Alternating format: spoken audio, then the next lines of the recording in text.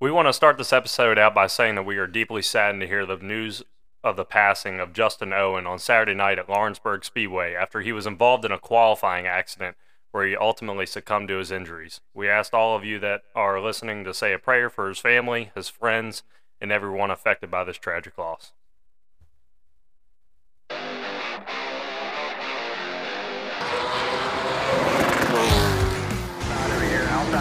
Outside. Dig. Remember your blend line. All clear when you get there. All clear. I think black flagging it. That was wild, man. That was wild. It's another edition of the Clear with Contact podcast, live from the Tyler Hughes Motorsports Studios. Here's your hosts, Tyler Hughes and Cody Jordan. Hey everybody, and welcome back to Clear with Contact, episode 6. We are in the Tyler Hughes Motorsports Studios. We got an awesome episode for you guys this week. We actually have two guests this week. We have a pre-recording of Mason Bailey from Friday night on April 7th. Today is April 10th, and we are also here with Steven Snyder Jr. Steven's going to come in for the dirt segment, but we also have him sitting here through the asphalt segment. So, Steven, tell us how old you are and where you're from. I'm 18 years old. I live Rising Sun, Maryland. And for the 2023 season, we plan to do wingless 360s, wing 360s, wing 410, and also do micro 600s. That's awesome, man. We have a lot we want to ask you later on about dirt racing, about your background and everything. We're going to get into that a little bit later on, just in our dirt segment. But, man, if you want to tune in to anything that we have to say on the asphalt side, you're more than welcome to. Right now, we're going to get into the pre-recording of Mason Bailey from Friday night. So, Mason, first interview, man. Yeah. We are in your house on a Friday night, getting ready for race weekend. Got Dominion's opener this weekend. Been working our asses off this week. We were able to go test on Wednesday. So now we're here doing a podcast before our race weekend. So this is a little back-asswards because normally we're going to do this on Sunday, but I'm going to try to grab interviews whenever I can. So, man, tell everybody a little bit about yourself. Like, you know, how old are you? Where are you from? And who do you drive for? Yeah, man. Well, thanks for having me on. Huge honor. First guest. This is great. Mason Bailey. I'm 25 years old. Born and raised in Richmond, Virginia. Been here my whole life. Love it. Don't intend on leaving anytime soon. Went to high school here, lower school, elementary, all that good stuff. Went to college at High Point University. Studied finance. Loved it down there. Been racing since I was about 11 or 12. I think it was 12. Started running go-karts with my dad. We started running a little bit before that. We did like the go-karts where you can like arrive and drive, like birthday parties, corporate events, all that. We'd go there twice a week, run their league races. So that's kind of how we got started. I had a birthday party when I was 8 years old. I waited a couple years because you had to be 8 to run it. So I waited 2 or 3 years until I turned 8, and that was like a really big deal for me. Went out there, everybody had a ton of fun, but I took it like really seriously. Yep. And then we kept going back and back and back, and then we got introduced to actual go-karting. Did that, and then sold that, bought a modified, and then I got hooked up with Chris Phillips, and that's who I run for now. That's awesome. What is your dad's racing background? Does he have any at all, or is it literally you just started off in some, karts at a rent-a-car place? So it's interesting. There's a little bit of both. So he grew up doing flat track dirt bike racing. Mm-hmm. Him and his brother and his dad. They traveled pretty much the East Coast. I think they went as far west as Indiana, possibly. And he did that until he was like 21, 22. Then he gave it up. But the whole time he was doing that, he said he wanted to run go-karts. And he didn't talk too much about it when I was real young. We just always watched the race on TV, on Sunday, all that. So I was exposed to it. But I don't know how it came about to get involved with go-karts, or at least go to the the G-Force karts. I think it was just cool, just like laser tag and all that stuff. Yeah. But I think his interest in motorsports and my granddad's interest in motorsports, I think it was a little bit more to it. But yeah, so he's always been like a motorsports guy. Yep. That's awesome. So when you got into racing, like, you know, at 11 and 12 years old, you actually started kart racing. What was that like? I mean, do you remember your first race? Do you remember how you finished? Yeah, so like I remember everything down to the smells. And so like That's every now awesome. and then I'll get like a hint of something and it'll take me back to sitting on the back door of a trailer at my very first kart race and some of the distinct smells of like the engine oil they ran in the karts. You know, they would cut it with certain fuels and the stuff they would wipe the tires with. It's pretty funny.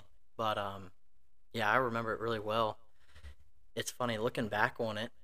I got involved in racing pretty young. Yeah. You know, or pretty average, right?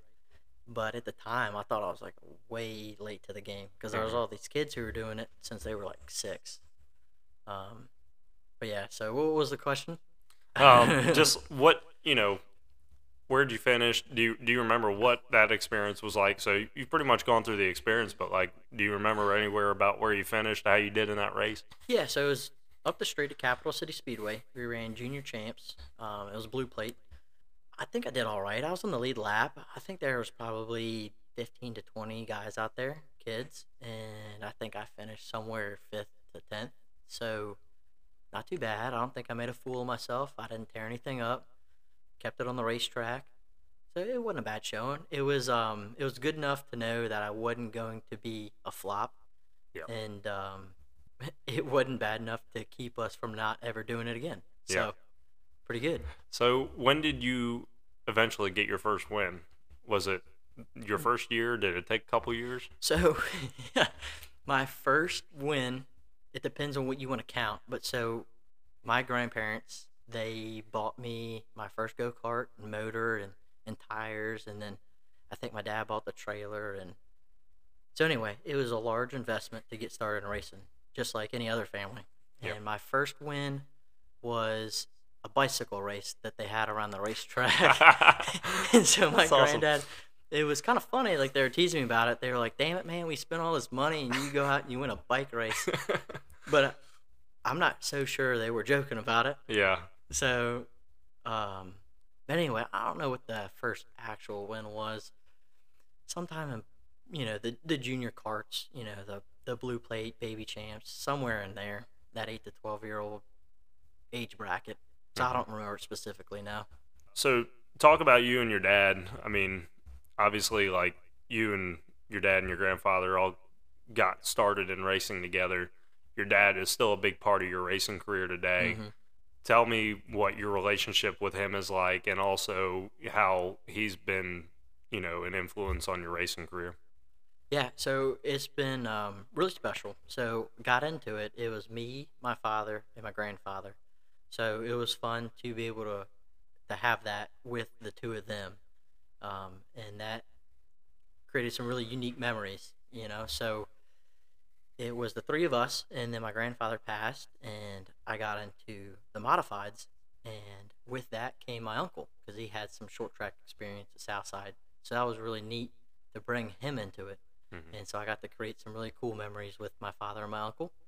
And so that's all been really good. But my dad, he's just been with me through the whole thing and just worked super hard. And we talked about that tonight at dinner, just kind of how we grew up and how our responsibilities changed getting older, watching Connor Waddell mature into that.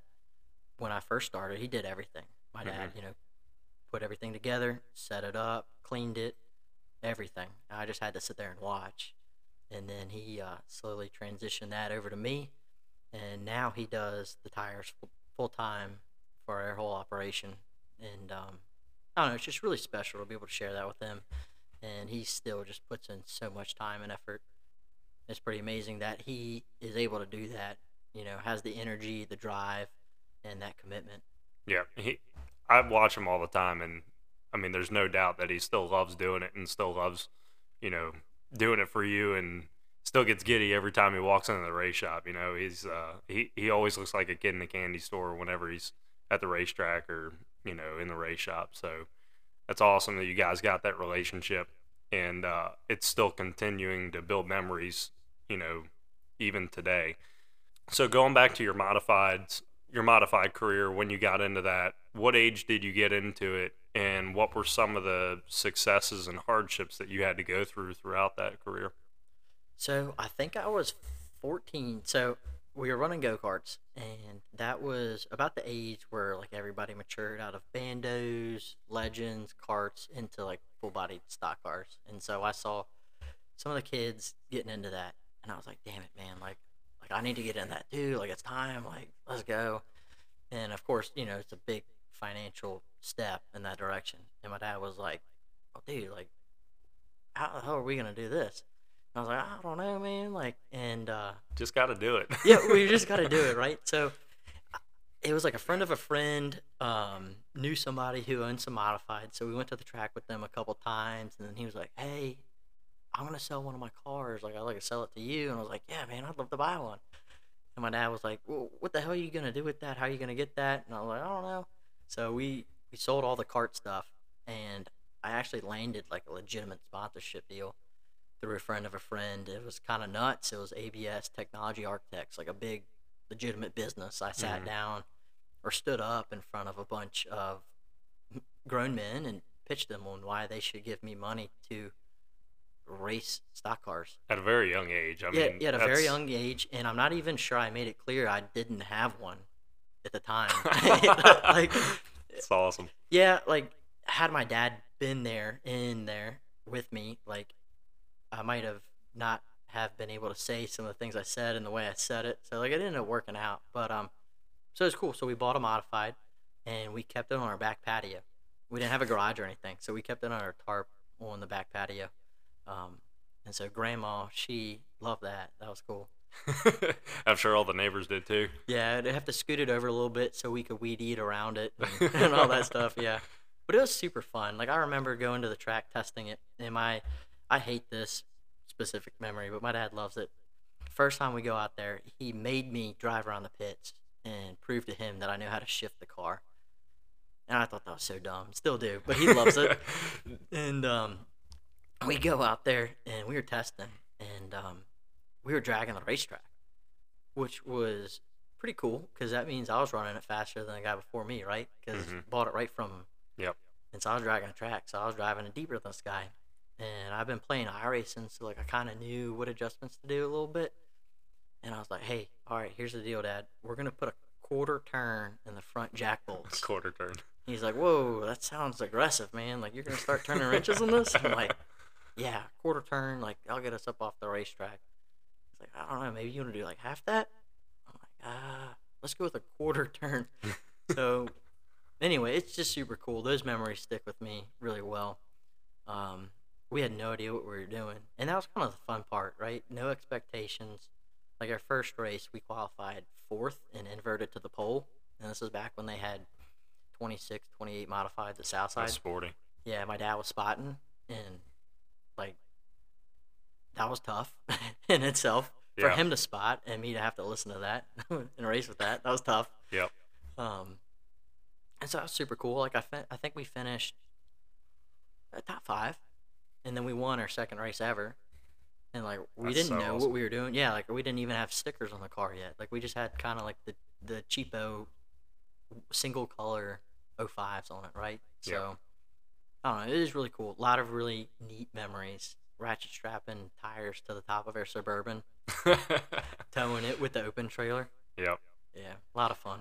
That's awesome. Now, I know some of this story, but I want to kind of bring it out of you too. You ran into some hardship. I guess your championship year, right? Yeah, it's a little bit blurry. We were kind of going for the championship. Yeah, okay. Yeah, this story. Yeah, we were. Yeah, we were leading the points at Southside. Yep. Yep. So you're leading the points at Southside in the modified, and you kind of ran into some money trouble. And I'll let you take it from there. I want to hear your side of the story. Yeah, so not too dissimilar from what we're going through now, but ABS Technology Architects, they sold the business.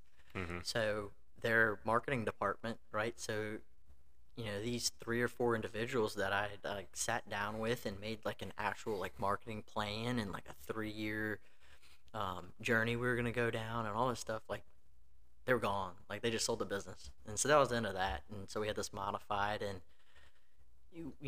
not a whole lot of money left because I was 15, almost 16, right? So I didn't have a job. So, yeah, we didn't have enough sponsorship or income to be able to finish the year out. And so that's how I got hooked up with Chris Phillips. And he tells the story a little bit different. He said, I came up to him and basically asked him on the spot if he could help me out. I remember it a little bit differently.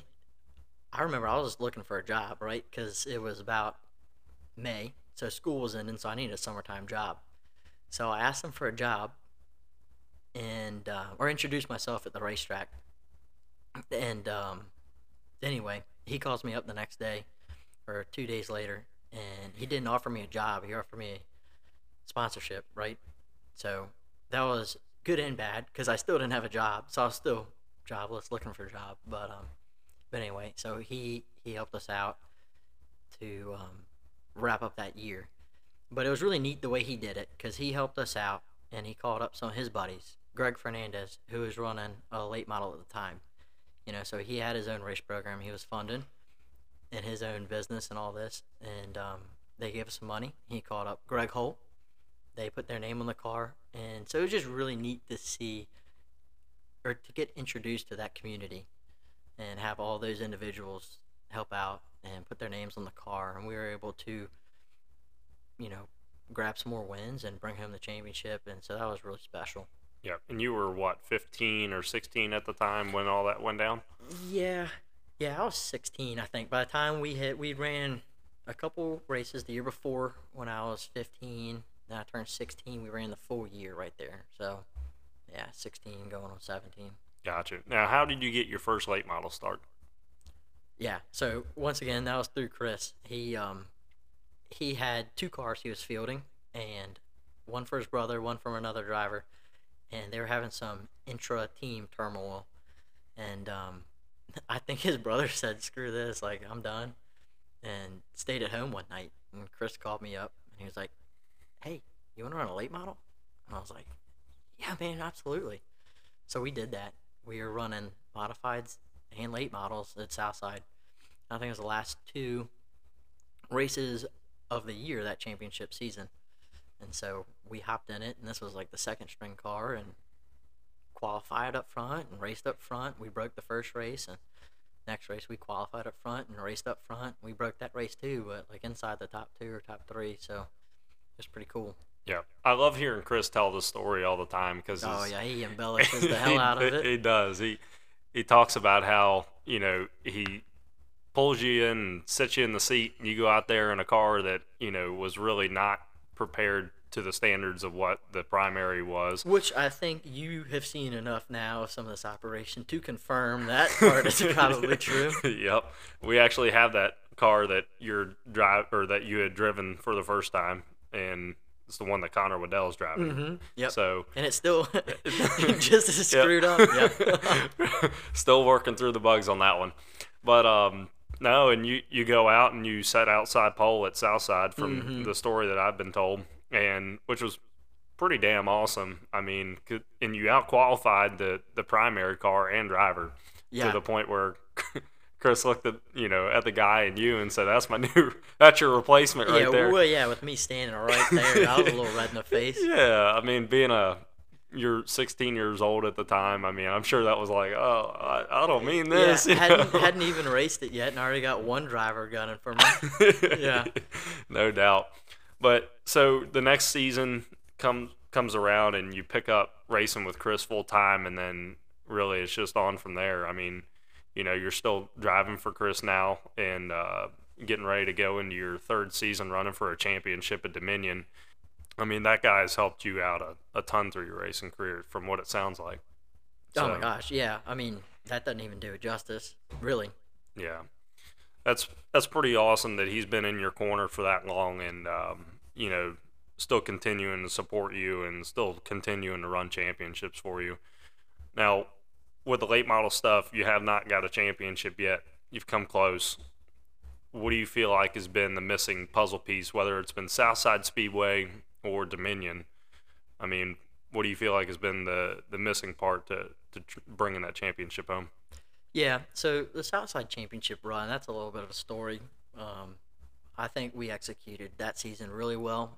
We had a lot of speed. I think I was like just on my game. That was really a great year, all things considered.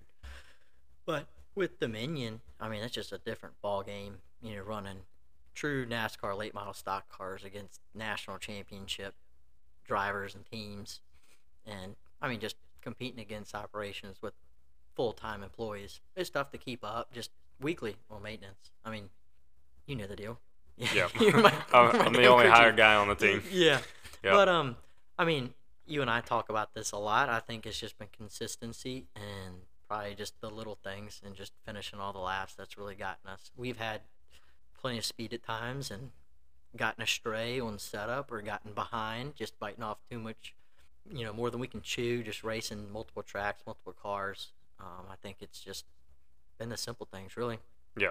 Dominion is definitely a hard deal. I mean, the last 2 years you and I have worked together, we've had to go up against Peyton Sellers and Lane Riggs, both guys who have come away with a national title in the last 2 years. And, I mean, we've finished second and third in the points against, these guys. And we've had, what I think, three or four wins together. Three or four poles, yeah. Yep. So, we've done a decent job, but, I mean, you're right. Like, we have to do better to be able to beat these guys, and it is hard to run against guys who are doing it, full time with multiple full time employees, and hats off to them. They bring very well prepared race cars and very fast race cars to the track every week, but we're still doing everything that we can behind the scenes on a limited time and limited budget.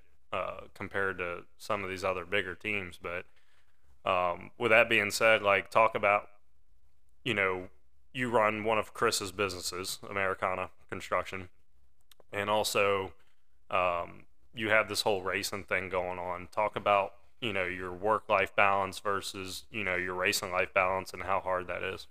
Yeah, well, it's super tough. Still struggling to figure that out. You and I talk about this pretty intently, because you experience it too. It's tough. So small business, everybody knows this, not a secret, right? So when you're starting a small business, it takes 110% of you, right? It takes money, time, a lot of sacrifice, and what does racing do, right? The exact same thing.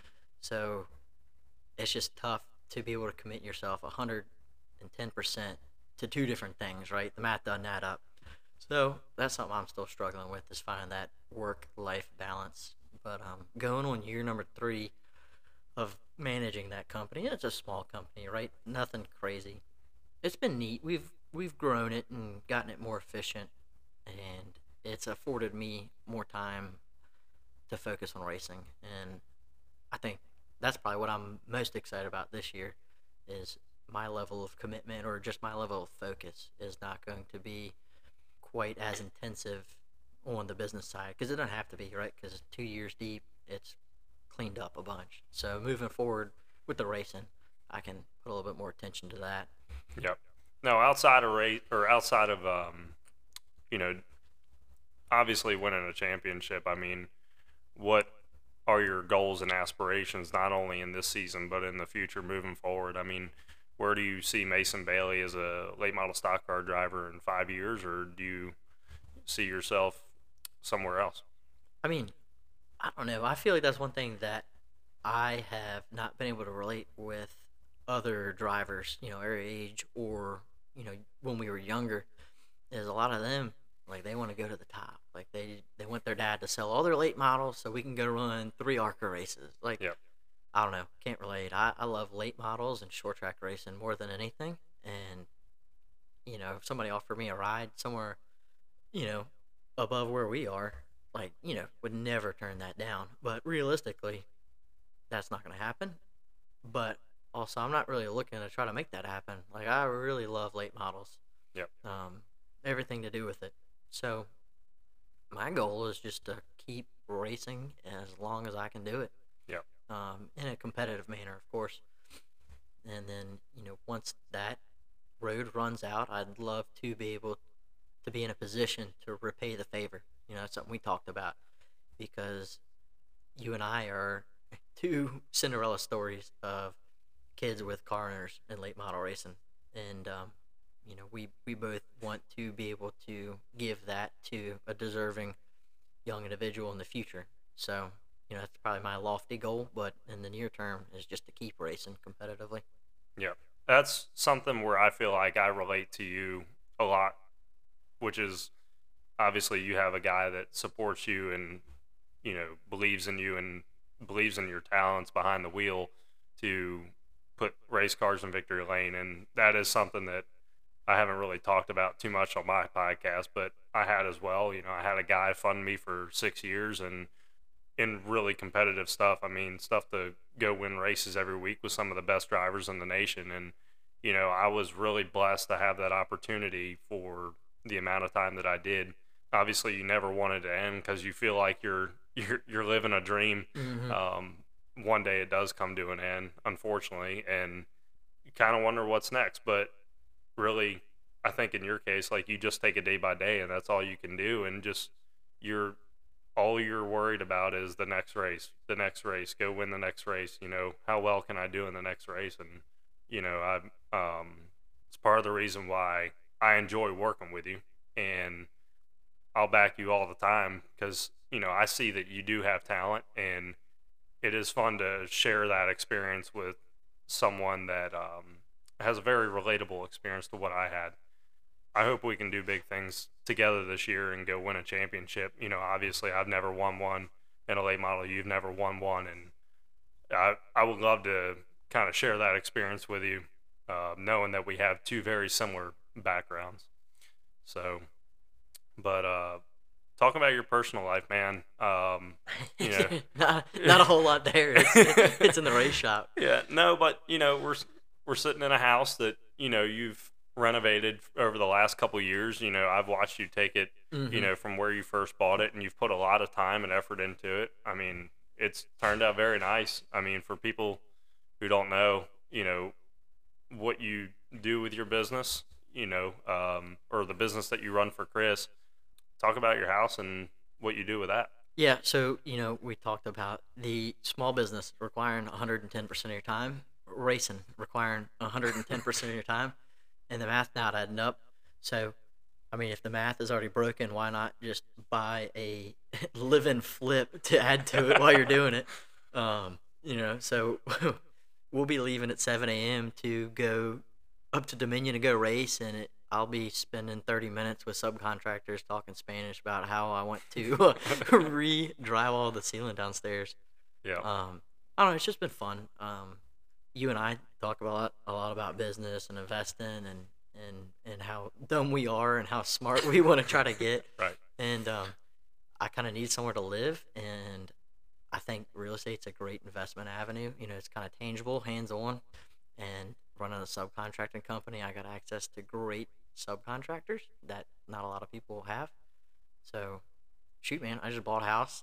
And so me and you lived here with me through most of it, but Yeah. I've had, my buddy Parker and some of his friends living here with me too, and it's just been a long, long deal. But finally coming to an end here, hopefully get that on market and rent it out.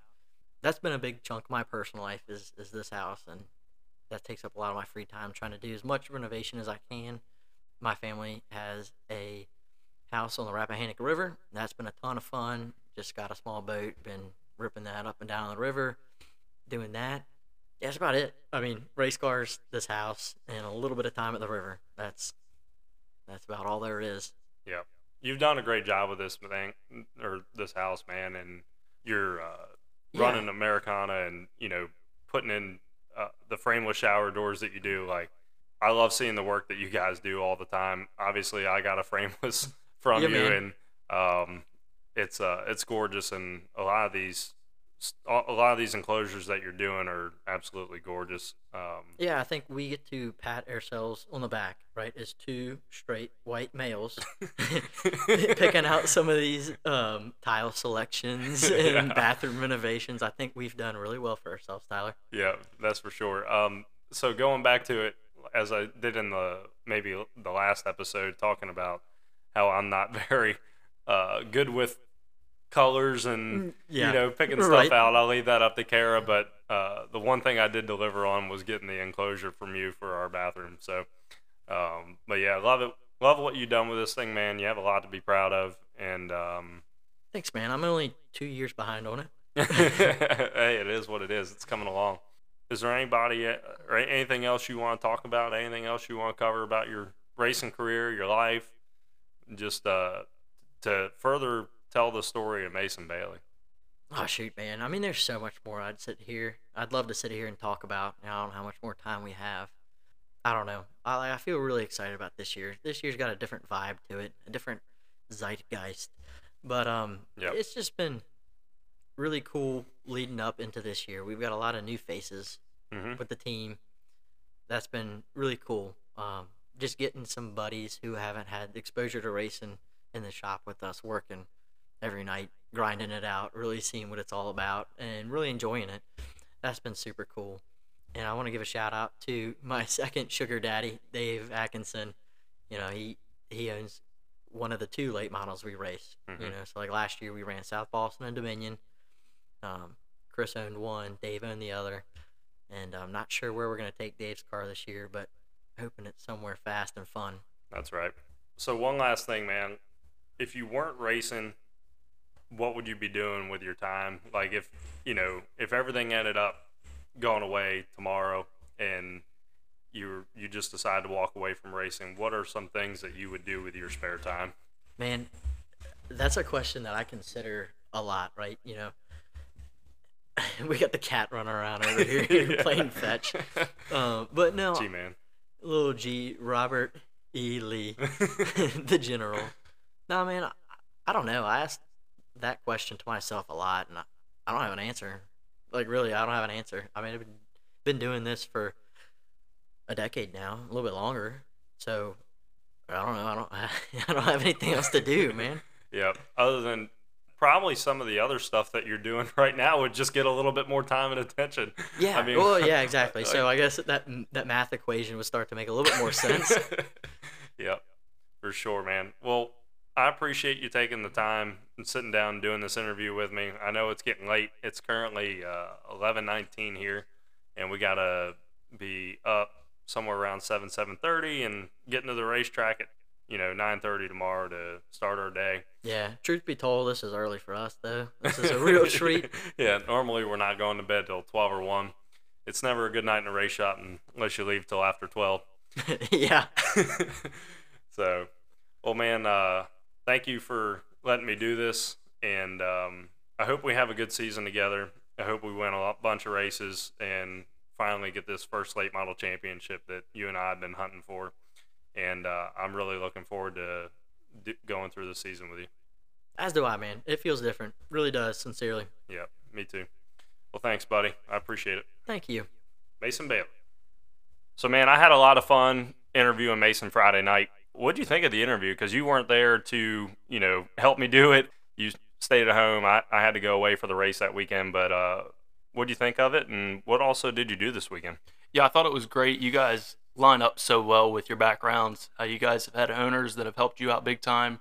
It's just been a great run with you two together. Like, I feel like he builds off you and you build off of him, and you guys build fast race cars that way. Yeah, I mean, it was a good weekend. I went to a dirt race, actually watched Steven race, and then just relax for Easter. I had those Reese eggs we were talking about. There you go. Gotta love them. So how was your weekend, buddy? Oh, hold on. Before we get into me, what'd you do this weekend, Steven? So we raced Friday night Georgetown Speedway with the sprint car, wingless 360, and then Saturday night raced again, but with the micro, and we actually did really good there. We finished second and first, and then Sunday we just hung out with the parents and my grandparents for Easter, which was really relaxing. Build off of Cody what he said, it's good to take a day off just to relax for a day. That it is, man. My relaxed day was definitely Sunday. I wore the hell out from the weekend. So Yeah, I called you. You didn't wake up till noon. dude, I was asleep. I slept until 11:30. I was wore flat out. I left. Well, I went down Wednesday and tested with Mason and Justin Martz. Thursday, I went back down to Mason's shop, worked all day, stayed down there Friday, worked all day in the shop again on Friday because we got rained out from testing. And then Saturday, we got into the race. So, man, we had an awesome weekend for Tyler Hughes Motorsports on Saturday at Dominion. Mason ended up qualifying 6th, and Justin Martz ended up qualifying 3rd, laying down a heck of a lap. He really surprised me. His car didn't look that bad. He was telling me it was worse than I thought it was, but I did not expect him to lay down an O in qualifying and qualify 3rd. So that was really awesome for him. His entire crew was super pumped up about that. Chase Burrow ran for Steve Little and Hoyt Overbaugh this past weekend in their car. I do the shocks on that car. He ended up qualifying 2nd, which was super impressive. Peyton Sellers got the pole. And then the way Dominion works is they do an invert for the first race. You pull a number out of a bag. They got 6 6s, 5 5s, 4 4s, all the way down to 1 1. And they ended up pulling a 6 and putting us on the pole. And Mason Bailey led flag to flag and ended up holding off Peyton for the first win. Super awesome race. We got out about 10 to 15 car lengths, and I had him kind of back down his pace so he didn't wear his stuff out. And then once Peyton moved into 2nd, I waited about 2 to 3 laps for him to see what his lap time was. And he was about a tenth and a half quicker than us. And I just came over the radio and told him to run like hell. And he started running away, and Peyton was barely reeling us in, but it looked like he was kind of using his stuff up a little bit more than what we were. Just his rotors were glowing a whole lot worse. He was sliding the car on entry to middle. And that's where he gained the most time, is he would just, drive it in about a car length and a half deeper than us and gain on us. But we were able to kind of maintain or pull him just barely on exit. And Chris Phillips looked at me with about 28 to go, really scared, like, oh, he's coming. I just told him, I was like, man, I think in about 10 laps he's going to wear his stuff out and he's going to get aero tight and we're going to drive back away. And sure enough, 15 to go. It was like a light switch. He started dropping lap time and we started driving back away. Parker came over the radio with about 9 to go and he's like, should I tell him to back off? I said, hell no. You tell him, keep that thing running out front. You just don't lift, man. Wins are so hard to come by in late model racing.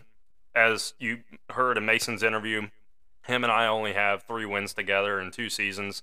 You got to take them when you can get them. And when you have that 26 car behind you, you don't slow your pace. No, you don't lift, man. You run as hard as you can to get away from that guy because, they're just so on top of their game all the time. And in my career, I never beat Philip Morris or Peyton Sellers for a win straight up, as in a 1-2 finish. And Mason's done it one time, the first ever win he got.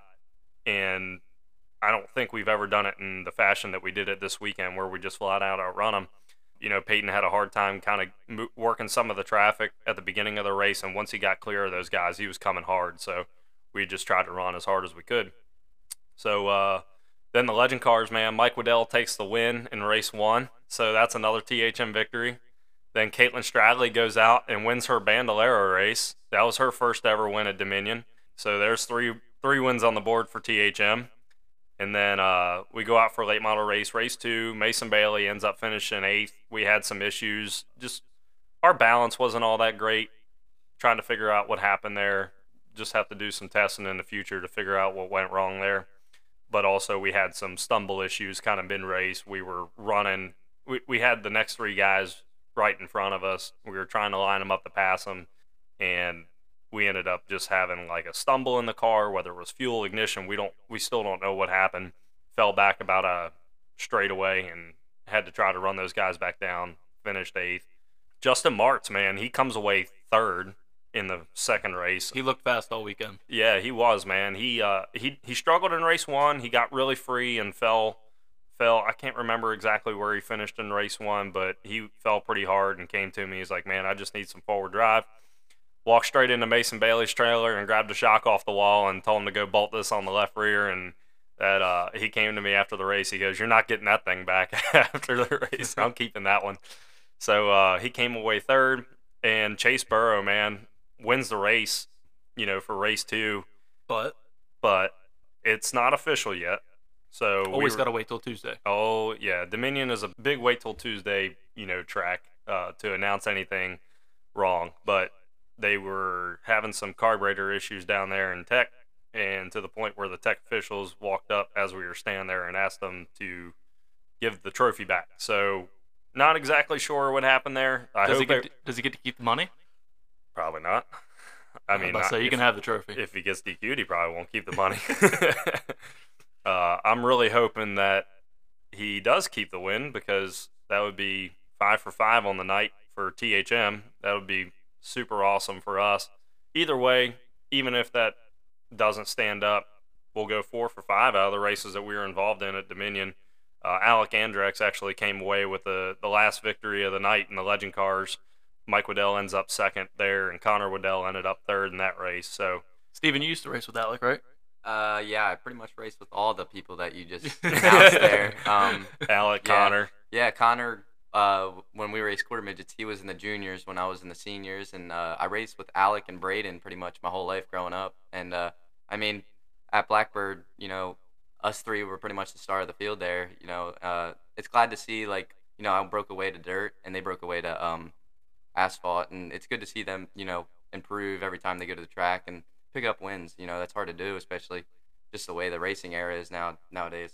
Absolutely. You guys are paving your own, way in racing on 2 different paths, and that was something that was really cool about the quarter midget world when you and I grew up, is that, you got guys like Kyle Reinhardt going off, and he's running 410s for Quackenbush, and guys running in the Outlaws now. You got David Gravel. He came from the quarter midget world.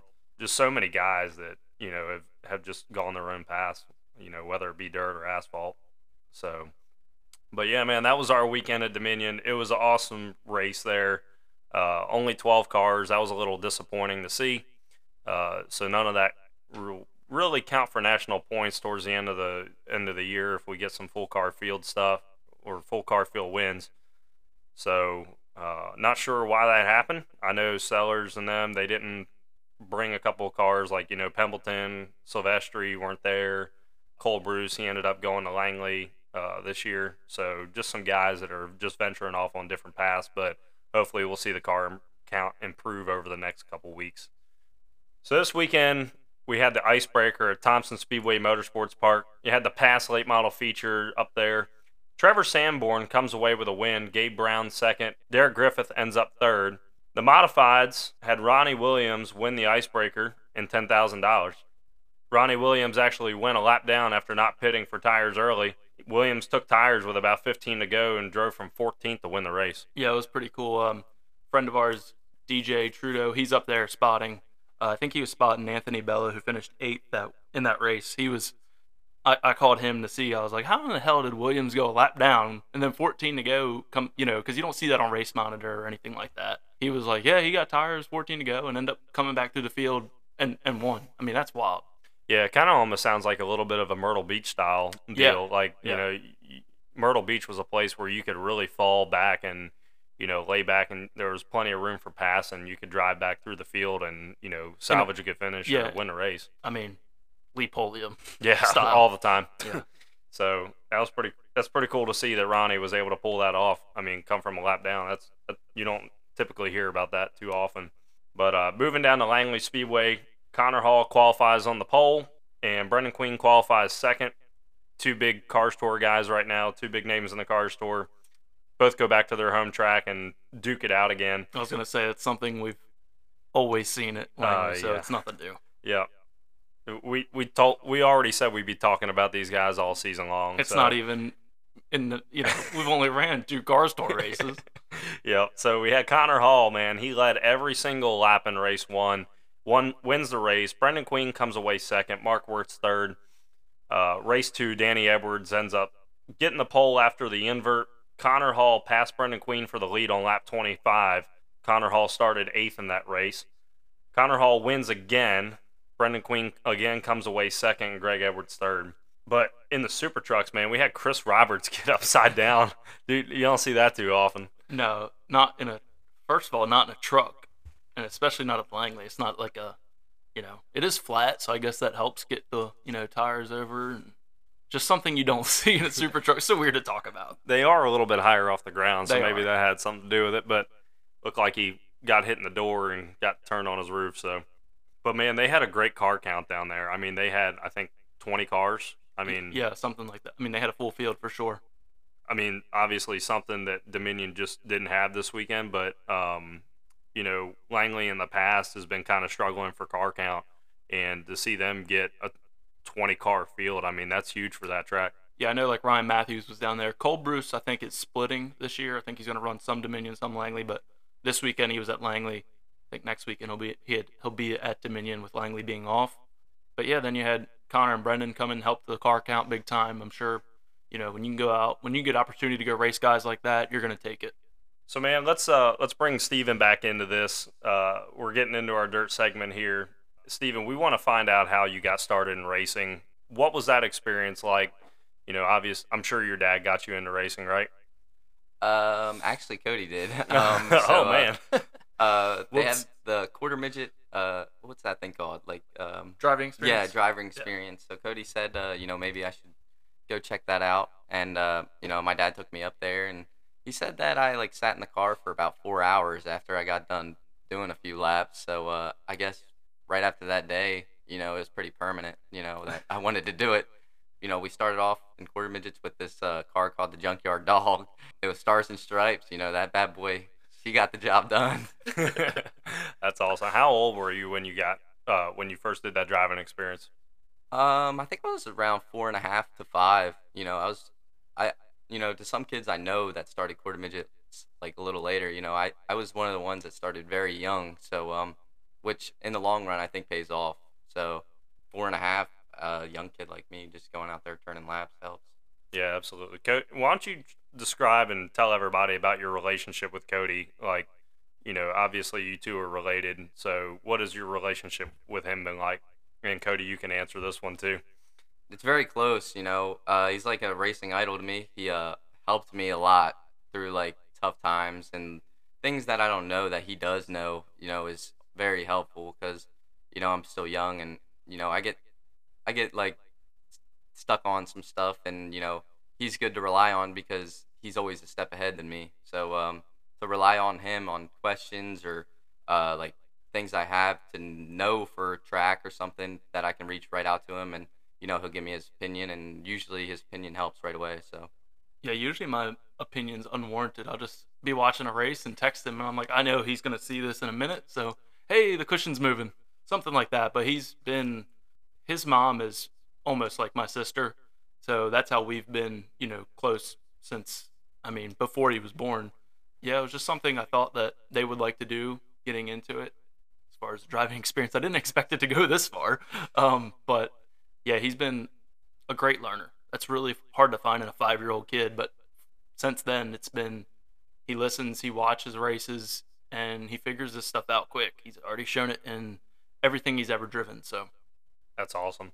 Now, what age did you finally step out of quarter midgets and start making a transition into whatever your next step was, whether it was 600s or what was that next step? The next step was 600s. So I think I was 13 or 14 when I first started micros, because around PA you have to be 14 at most of the PA tracks due to I don't truly know, but that's just the rule.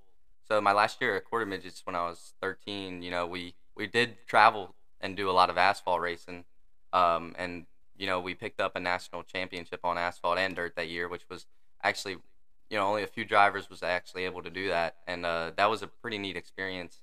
When you went out to the USAC banquet and they said your name for dirt and asphalt. So 14, we stepped at the end of 13, we sold all the quarter midget stuff, and right when I turned 14, we went up to New York and got this pretty cool micro, and now I'm still doing that today.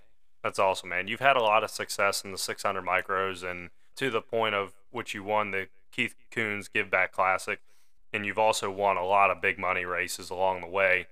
Talk about that experience with winning the Keith Coons race, going out to the Chili Bowl, and also some of these big money races that you've won. Get into all of them, man.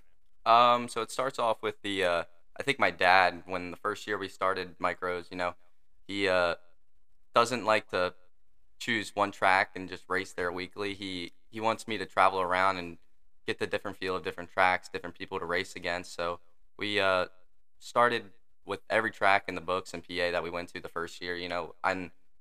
I was your guy that ran, in the B main weekly, and that was tough from going to quarter midgets to end quarter midgets when I was winning, pretty much almost every race that I went to, not even making the feature. That was the hardest transition into micros because the talent level was so different and it's just something new. And then the second year, you learn a lot as on the off season and from the year prior. The second year, instead of being that guy that is in the B main, we being that guy to run 15th every night, and we did travel out west a few times, and out there, it's totally different. And I feel like as a driver, you learn so much more, and then when you bring that back to tracks that you race, weekly, it really helps you.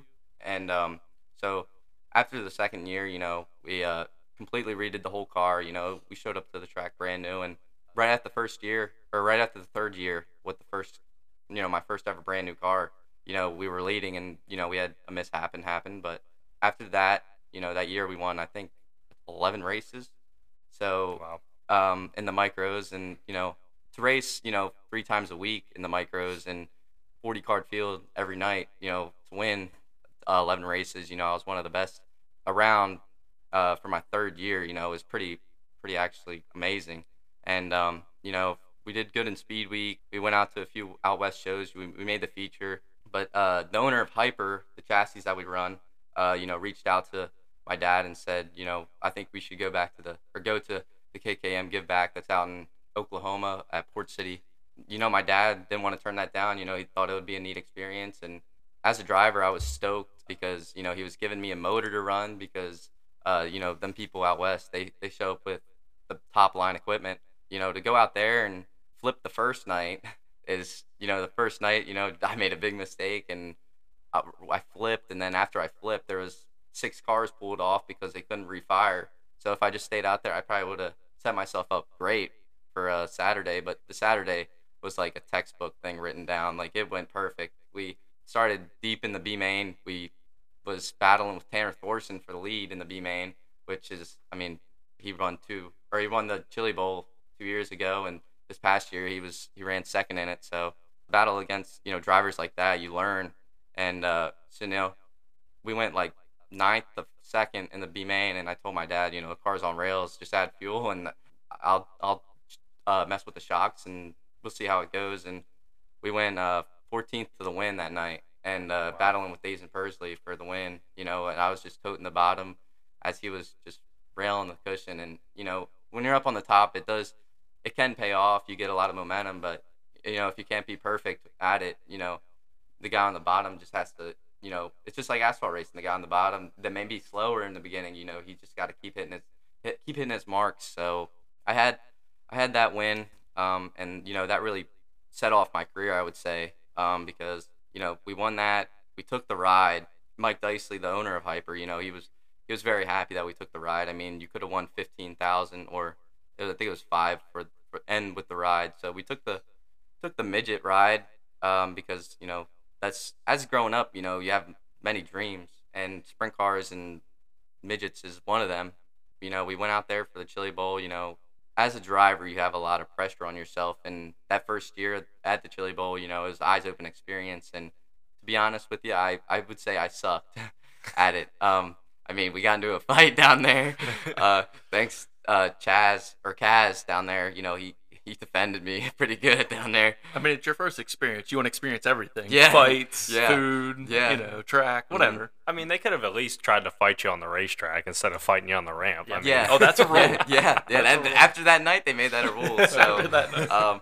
But we went out there for the shootout the week prior, and the publicity I had is insane, because I would say that KKM Give Back really set off my career. So I had a lot of eyes on me there, and we did really well for my first time at the Tulsa shootout. And then, like what I said, we went to the Chili Bowl, and I think I had way too much in my mind, and what I wanted and what I didn't do, really cost me. Like, as a driver, I just really overdrove, made too many mistakes. But I didn't have any tests before that, so showing right up at the Chili Bowl and in a Keith Kunz car, that they give you really good setups in. But if I never had any laps, that made it really tough on me. But that really ended that era of the midget pretty much for me, because after that, I didn't do any good in the J main. I think I was in. Yeah, J main. One thing I wanted to say though, it's been almost a year and a half removed from that. You've had another experience that you did at the Chili Bowl this year. Yeah. What did you learn coming from a ride where Keith Kunz ride, everybody knows the best of the best, and then going to, the Mount Stout car? What did you take from that first year to going into the 2023? I don't know. From what you saw, which you could see, Mount Stout is ran totally different from Keith Kunz. And, as a driver, I'm really hands-on. I like to know what I'm given. During the 2022 season, I had Chase McDermott reach out to me, and just told me to keep my head up after the Chili Bowl. And, I said, things happen, and, I'm not the driver that I intended to be there. And he said, all right, things just happen. And then after the KKM give back last year, we finished 4th in after winning the prelim night. He came over and he was like, I really want to give you a ride for the Chili Bowl. So we worked something out. I flew out there over the winter to work on the car. The thing was a bare frame when I got there, and we made it completely race ready. The two different, they're totally different. Jay from Mount Stout likes to hear what his driver has to say about the car. Keith does too, but, Keith's setups are totally different from what Mount Stout has. Like, Mount Stout has more drive on the left rear, which is more like my micro, and I would say Keith's car is just overall really super tight.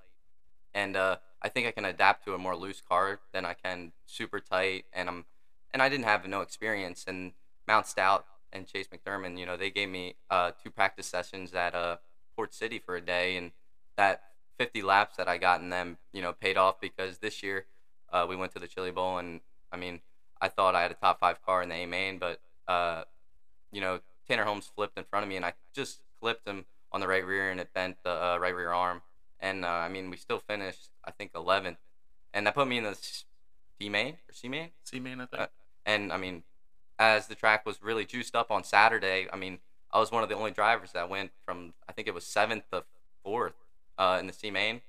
And that puts you in the B main. And I would say to get to the B main at the Chili Bowl for my second year is really eye-opening, because the drivers are top-notch. There are no slacks. So yeah, you look who's there. To get to the B main second year, 20th year, it's still, that's hard to do. It's a major accomplishment. Yeah, really. that's super hard to do. There's over 350 cars almost every year, right? Yep. So we did crash out of the B main, but to make it to the B main, like what you guys said, is an accomplishment. So the 2022 season was really a big accomplishment too, because we won the Hyper Speed Week, which is one of the biggest races around PA for the micros, and then we won at the end of the 2022 season, we won Millbridge, which is a $10,000 pay. So we won. We did very well in 2022 and 2021, and then to cap it off, I would say to cap off the 2022 season, to do good at the Chili Bowl, even though it's the start of the 2023 season. To me is very looks like, makes you look forward to the next season. And I heard a little story too before we move on from the Chili Bowl, is that Millbridge race. When you went down there, you had, so first of all, when you go into these places, I feel like now everybody is like, oh, damn it, Snyder showed up. That's pretty cool all over the country. Yeah. Mm-hmm. Going to Millbridge, I'm pretty sure you had every intent in going there and winning that race. Yep. Did that lead to you being able to go to the Chili Bowl? Yes, it actually did, because the way the dirt racing is now, nothing's really, I would say, free. So you did have to pay a price I did have to pay a price for the Chili Bowl, and I went down there to to Millbridge, with the mindset of saying, I do need to finish top 3 because I wanted to pay for my chili bowl. So the first night we actually we didn't struggle, but we were missing something, and my dad and I just worked tremendously together, really good. So we did our research, and I mean the second night we flipped a switch, and we drove away from Cannon McIntosh, and Cannon McIntosh is one of the best wheelers in a midget, and to do that, I would say that's pretty impressive. Steven, I want to back you up for a second, talking about when you first stepped into your micros, and how you said that you were a B main driver year 1, second year you were pretty much like a main 15th place driver year 2, and then year 3 you come out of the gate and you're winning 11 races and running up front with all these guys. Talk about what changed. Like, what was the major flip from being able to go from B mains to running probably mid pack in the A mains to winning A mains? What did you learn as a driver from 1 year to the next? And also, you talked about already, you rebuilt your car going into year 3, and you put a lot of new stuff on your car, and you came out of the gate winning, obviously. So what were the biggest difference makers from year 1 to 2 to 3? I would say I would say it's just, as a driver you grow. Like, I always did my research, after, even if I did finish 15th at the end of my second year, I was still watching videos of the front runners, learning how to get better. And my dad and I really clicked. He started making changes to the setup where we didn't before. And when you got a good person like that in your corner that's willing to try stuff, I mean, it paid off for sure. Basically, you and your dad learning together, learning what adjustments do what, and then it's kind of like, oh, well, we've done this adjustment before. I need this adjustment now. Yeah. When the track is doing A or B. And I would just say I changed my driving style a little bit. I feel like in micros you have to be super aggressive, to where in quarter midgets, you are patient, but now I feel like in the micro world you have to be super aggressive, but patient at the same time. And I mean, the third year I was really aggressive. I mean, I think I did make a few enemies, but is that where the Snyder slider came from? Yeah, it pays. I mean, when you win a lot of races, you look at the best drivers, they're super aggressive too. So, a lot of people start to not like you when, you do good. You look at Kyle Busch for a good example. He wins a good amount. Not many people like him. He either has your likers or your haters. So, yeah, that's, I think, to me, is what changed. I have this guy I kind of drive for now. His name's Jim Radney. He works at Hyper. And he says, from when I first started micros to now, my biggest change is the way I drive when something happens. Like, say the third year when I would be leading and got passed, I would start overdriving super bad and make too many mistakes. But now, if you look back from, I think, the Clear with Contact episode 2, when I won at Port City, Milestone Outlaw race. Somebody's been listening. That's right. He said when I was behind Carver, when Carver got around me in the first 15 laps, he said I never really lost my cool. I just bide my time, and I think that's what changed, is just my driving style and them. And as you get older, I feel like you learn more, and I feel like that's what I learned. And when you're around very well talent, like Brian Carver and them good drivers in my third and fourth year, it just changes the way you drive. Like, you are very, very aggressive, but you see how they drive when they get passed. And, like what I said, I did my homework over the off seasons, and it paid off. Yeah, that's one of the things that I'm trying to, get through to some of these young drivers, especially like Connor right now. I think when you're in the seat and you can slow the race down in your head and really focus on line and other cars, that's when it starts making the difference. And that comes with maturity, over the years, and running up front against guys who are actively running up front every week. There's a point at a driver where you're able to go fast. Yeah. And you're able to go elbows up for whatever the duration of the laps are. And then, there's obviously passing. Like, you got to learn how to pass, and, anybody can pass. But it's those scenarios that when you're up front, you got to restart. You got to restart beside somebody, and you got to throw it down in the corner and either drive it in on their door, or in your case, maybe being on dirt, you got to throw it in on the cushion. You got to know how hard to drive it in, or if you got to know to back it up, or just situational awareness, I guess is the word I'm looking for. But you get put in those situations more often the more you're running up front, and the more you learn, I'm sure. Yep. I think Connor is a great example. He is still very young. And I was once young too in the micros, and I didn't have any the best. I didn't do that very good. But he will have that maturity click, and he will want to have that drive of winning every week.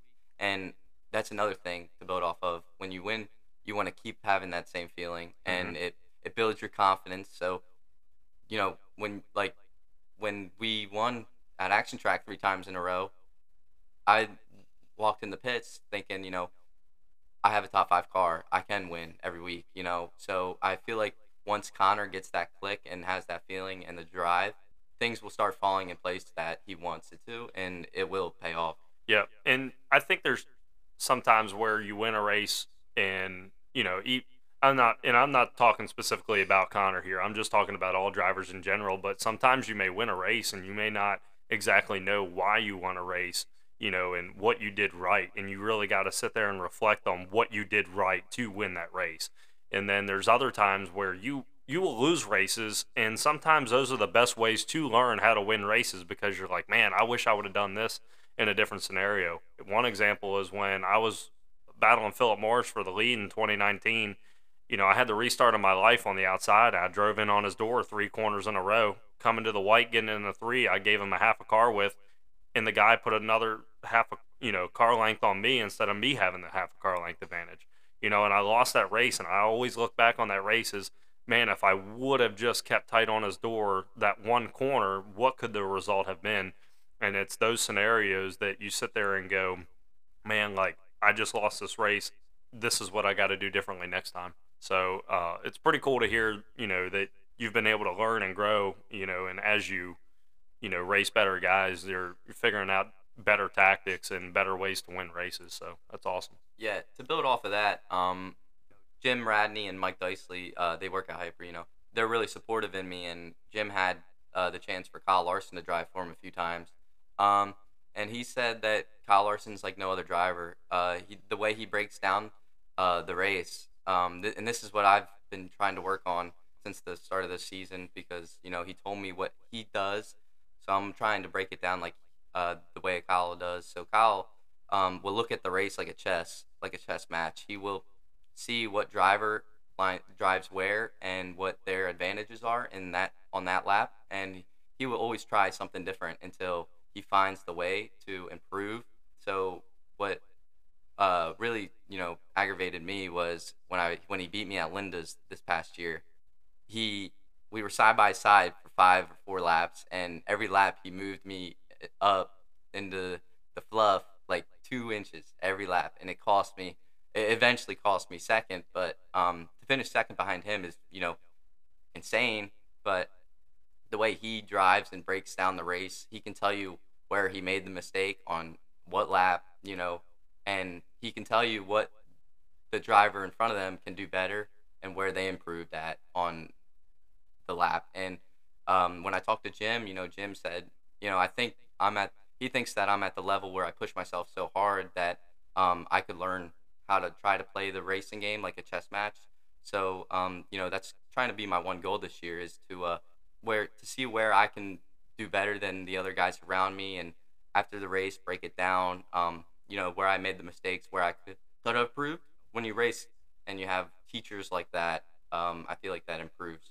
Yeah, I mean, at the end of the day, it is a chess match, and sometimes you do have to put your competitors in an uncomfortable spot. Like you talked about, putting you 2 inches in the fluff is the difference between maybe getting by you and winning the race, or not, or you taking the position back and continuing on. So, that's something I try to beat into my drivers, like when they're side by side with somebody, if they're entering a half a car width off your door, you take that half a car width on the bottom so that you can get the better exit.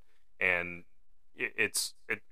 at the end of the day, it's a chess match. Yeah. You're taking whatever they're going to give you. Right. If they're going to give you a half, you take the half. If they're Yep. going to give you a full, you take everything they give you, because chances are they're not going to let it happen again. Yep. No, you may not get that opportunity to get back to their door again. Right. So, Steven, you say like this year you want to learn more how to play that chess match. What are your long-term goals? What do you want to, beeline for the Outlaws? Do you want to go make the transition to asphalt? What do you see in your future that you want to aspire to be, or check off that box? So yeah, actually, one of my goals this year was to drive a sprint car. I got an opportunity to drive for Kurt Michael Racing, Hefner South. Greg Hotnet drove for Mike Hefner, which is the other part of Hefner Racing. So I checked that off one of my bucket lists, and my goal and their goal is to, at least for this year, is to improve. But in the long term goal is to Kurt's goal is to do all-star sprints. So he knows that every time I'm at the shop, I push him, let's do some winged racing, and he knows that I want to do winged racing. So, I finally got him to say, one of my goals is to have an all-star team, which is, pretty sweet. Yeah. So I would say as I grow up, my goal is I do want to run with the World of Outlaws. I do want to run with the all-star sprints. I want to take that step to see where that would lead me, because, I do want to drive a wingless 410. You got things you can drive, and I feel like I'm there knocking on the door. But as a goal, I feel like I want to be a World of Outlaw driver, an all-star sprint driver. When you show up to every racetrack being a top 5 driver, I think is the coolest thing, and it's very eye-opening, to say the least. Yeah, a lot of people that probably listen to the podcast for, our asphalt short track segment, probably are like, man, why doesn't he want to do NASCAR? Look at Kyle Larson. I know for a fact if it didn't pay the bills, or if it, Outlaws paid the bills, he'd be there. Yep. He would pick that over NASCAR racing any day. I'm sure he just loves holding a steering wheel too. Yeah. And he'll do anything, but it's vice versa. Well, and at the end of the day, there are guys still making money running the World of Outlaws and all that. They're still making a career out of it. And I think this goes for any racer, whether it be me as a crew chief, you as a driver. We just want to be involved in racing because it's our passion, and we want to be able to make a living at it because it's what we love to do every weekend. So I'm sure you feel that way. No matter what, you just want to be behind the wheel of a race car, wheeling and making a living. Yeah, I would say I am one of the lucky drivers that race in PA that race a good amount on the in the winter. I do the shootout, the Chili Bowl. This year we had the indoor East Coast Nationals, and then a month after that I was racing the micro again. But this year, my ultimate goal is to try to do really good in the sprint car. To hopefully I can build off of that, and where I can drive for Kurt, going into next year. So my goal, at least in the sprint car this year, is to try not to junk so much equipment. But I do want to try to get a win. I feel like I have the equipment to win, and I feel like this first Friday, that was my first race ever in it.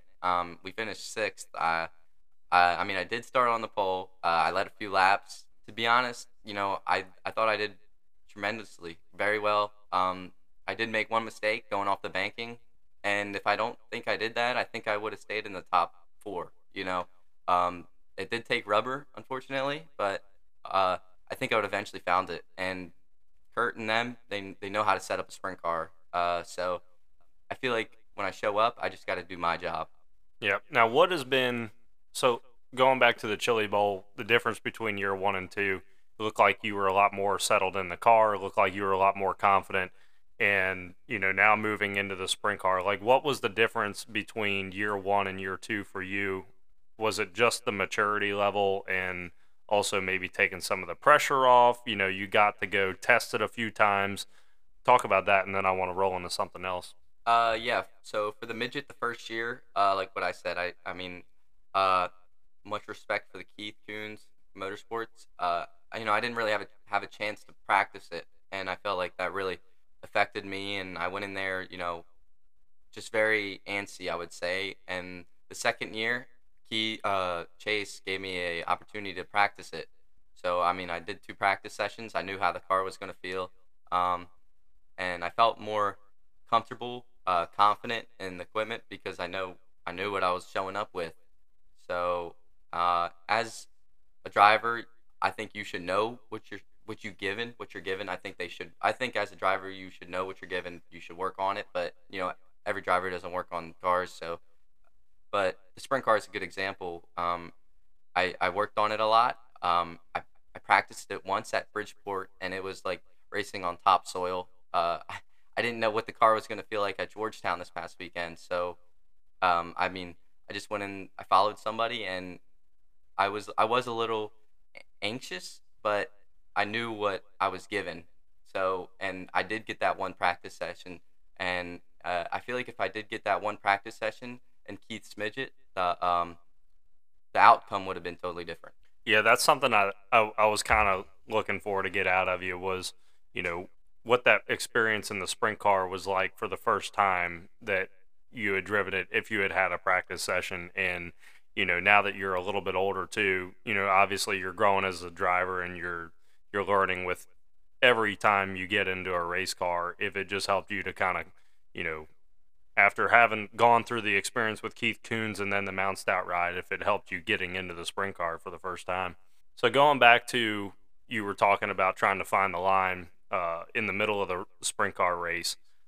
As a dirt driver, describe to us asphalt folk what that's like. You see guys all the time that'll talk about like, oh, the top will blow off, or you got to move the top to get to the cushion. And you just see guys hunting lines all through the race. And how do you, as a driver, go into a race and you might be in the middle of the race and go, oh, I need to go to the top right now. Like, what tells you that? In the start of the race, I knew at the end of the heat races, the top in 1 and 2 was very dominant. And I could feel the car really squat and get off the corner very well. So I knew when we went green, I wanted to do that. And, there wasn't, it did blow off, but I thought it could hold me a lot more. So, the first 3 laps, each lap I started, slowing my entry down because I was like, okay, it is blowing off a little bit, but nobody really showed me their nose on the bottom yet. And the way 3 and 4 was, it's really banked in 3 and 4 compared to 1 and 2. For me, I wanted to keep my momentum up and try to keep the wheel speed under me, so I had good drive going off of turn 4. And then on the restart, before I fell off, I watched replay, and I thought, we're all up there, we're packing it, and then, we would all spin our tires. So I'm like, we just kicked all the old dust off. I figured it was going to stick, but it didn't. And I watched replay of, Kenny Miller's interview, who won that night, and he said he could see the dust going off of our tires before we went green. So when you're behind, you're always hunting to try new lines with the people in front of you are. So like me and Danner were running the top, and Kenny was just toting the middle and 1 and 2. So he was available to try different lines because he didn't have to protect on the guys behind him, where I thought, okay, the top's still, really dominant in 1 and 2 and 3 and 4, where Kenny was like, you know what, I'll try the bottom this lap to see on this restart because I saw them blow their tires off. So from asphalt to dirt, you are always trying different lines to see what could get you advantages and what couldn't. And that's, I guess, where it's advantageous to be second or third in the early part of a race or a dirt race because, the track is going to change. No matter what, it's going to change, whether it gets faster, whether that line gets slower. That way, if you're the leader, they don't have spotters. They don't have somebody saying, no, you need to go there, and so when you're second or third, you can make that move to find something. So being the leader is always going to be difficult, but being your first race, as you're going to go, you're going to find more telltale signs when to go down. Yep. You know, we talked about it at Chili Bowl. When you hear a guy come up on you, you can hear that. You don't have mirrors. You got to listen for those things, and it's certain things that you're going to pick up on. Do you feel like it's more of a visual thing that you're seeing, like, oh, there might be moisture up there, or oh, it's blowing off, or do you feel like it's more of like a feel thing in the seat? For me, I would say it's both actually. You know, I try to imagine where my car is on the track. Like I try to trace if I have a pencil on the right rear, I try to trace that line where I think it's gonna go. So for me, I try to look to see what the track looks like. Like under the yellow, you look, and then on a green flag run, if you are the leader or you're in second and third, you can see what the track is changing. I mean, it's the same when you're a leader, but you don't know which line is fastest, and you know when you're in the lead, you know you're figuring, you know, you do have a good line that you're running. So, but when you're in the seat, for my first race, like you could feel the track went away right when the rubber clicked in 1 and 2. I mean, you could see it, you could feel it, but when the track starts off very heavy in the heat race and it slickens off by the end, them 8 laps, I mean, they go by super quick, but so does the track change super quick, and that's when you really feel it, because you can enter turn 1 a lot harder than you can by the end of the race, because, you know, them 8 cars out there in that small lap span, the track changes so quick.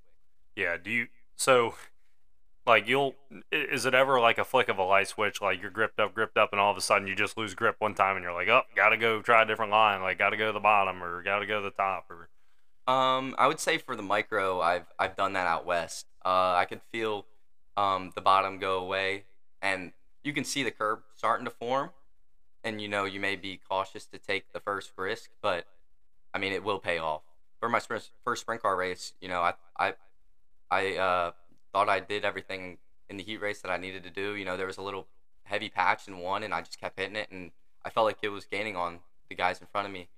And I feel like you do want to make that switch quick if the track is going away, but you don't want to be caught lacking though at the same time. So it will pay off. Yeah, we talked Friday night about how we're talking about how the micro is different from the midget, and it's different from the 360.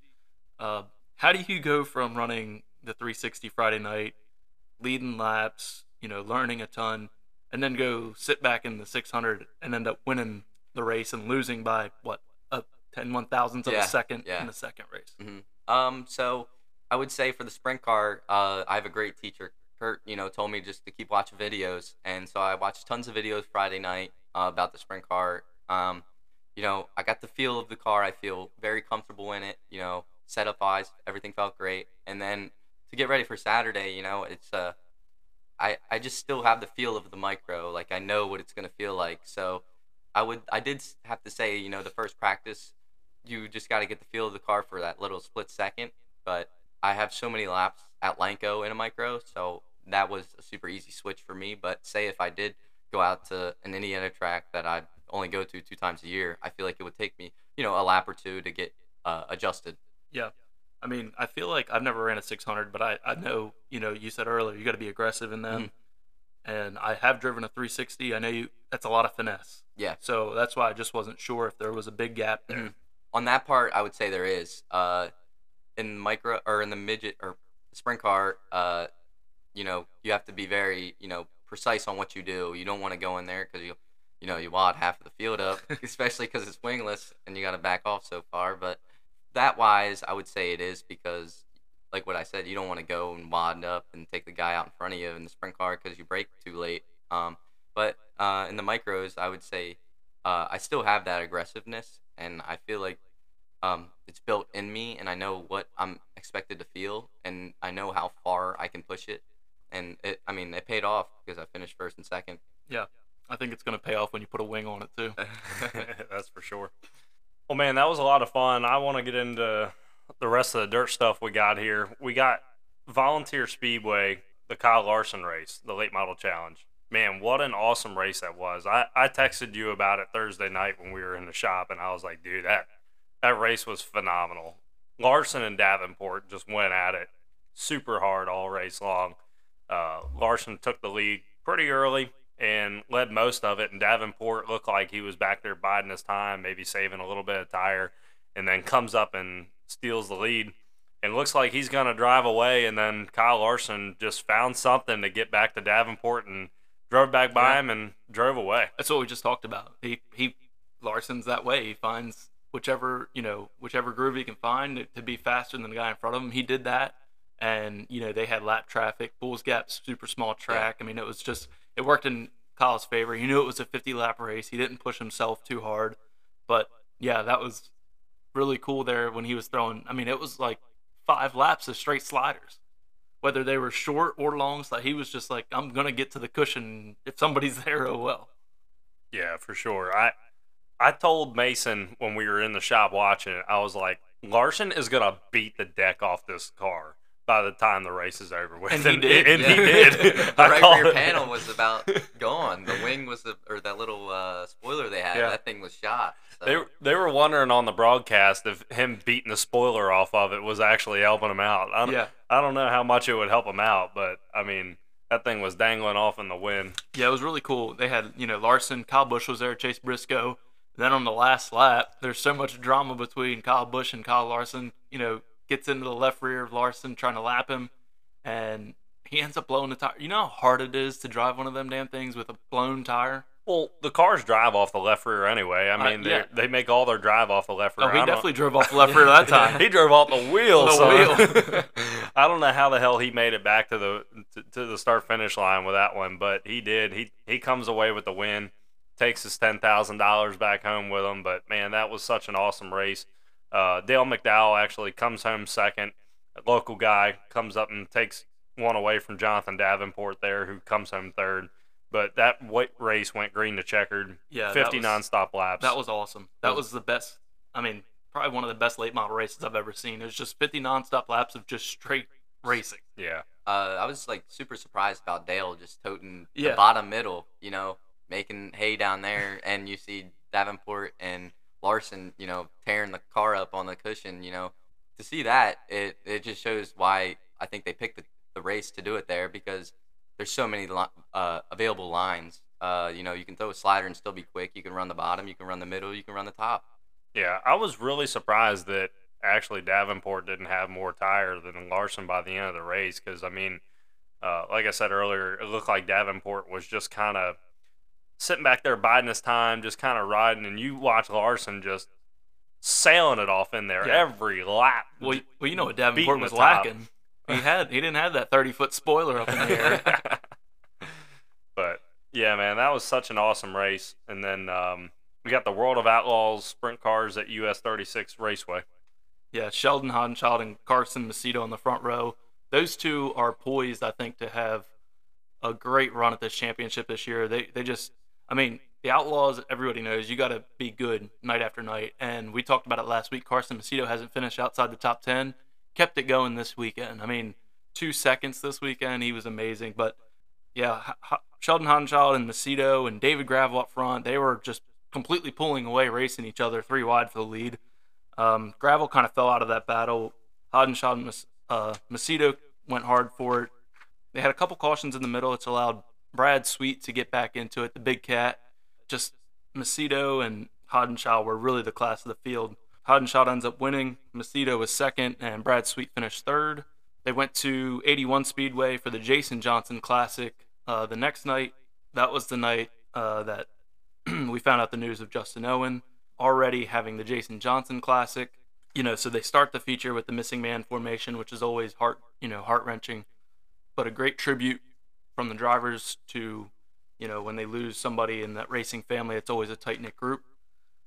Rico dominated the whole race. Carson Macedo racing for Jason Johnson Racing wanted to win that so bad, but he tried everything he could. The last 5 laps, he caught him and was on his tail, and I thought he was going to get it. But Rico comes home with a 20,000. Macedo second, and Gravel was third. Man, Macedo's having a really strong start to the season. We talked about it before. I think he might be a championship contender. Yeah, I think him or Gravel. Gravel's super good. He was there last year and battling for the championship at the end of the year. But I don't think you can count out Brad Sweet. No. I mean, the past 2 weeks, 3 weeks, he may not start it off great, but these past 2 weeks he's been. I mean, I think he's won last weekend. Now he's knocking on the door this weekend again. So I think him, Macedo, and Gravel are going to be the ones to look out for. Yeah, it's going to be a good season. I love when it comes down to the last, going into Charlotte. Well, getting into the NASCAR stuff, man, we had NASCAR Trucks at Bristol Dirt, and why don't we just continue on our dirt segment here with some NASCAR stuff? This is easy segue. It's not too often you see NASCAR go to dirt, get it once a year, and they were at Bristol this past weekend. So we had Logano, man. He dominated all 3 stages in the truck race. Ryan Blaney spotted for him. You had Ty Majeski up front all race, too. Second in stage 1, stage 2, and the finish. Joe Logano comes away with the win. Ty Majeski second, and William Byron third. Tanner Gray is someone who looked really good all race. He does a lot of racing down at Millbridge.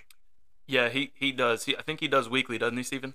Yes, he does. Yeah, and he does actually very good down there too, battling with kids that race their Wednesdays and Saturdays that they only race that. Yeah. He's I can't imagine he does it to hone his skills at Bristol, but he does it just to have fun, and it obviously carried over to the truck.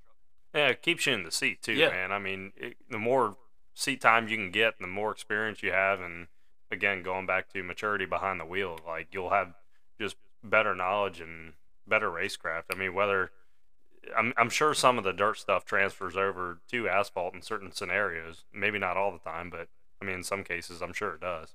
Yeah, for sure. Caden Honeycutt, he did pretty well too. He ran the Chili Bowl this past year. I was watching him when we were down there.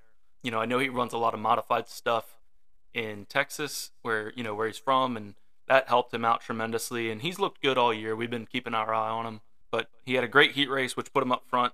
Started up front in the heat race or in the feature, and he ends up coming home with a top 10 finish. Jake Garcia, another great run by a late model guy. He was in the top 10. It's pretty cool to see that. Absolutely. So getting into the Cup stuff, we had Kyle Larson dominate stage 1. Tyler Reddick, last year's guy who we thought was going to win, he shows his strength for the second year in a row, even with a different team. He held off Austin Dillon and Kyle Busch for the stage 2 win. Kyle Larson did not take tires at the end of stage 2, and he spun shortly after. Do you think that was a good or bad move? Well, if he wouldn't have spun, I don't know, but since he spun, I would say bad move.